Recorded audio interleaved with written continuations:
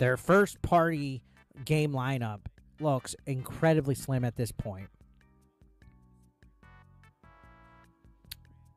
So between now and June, that seems quite slim.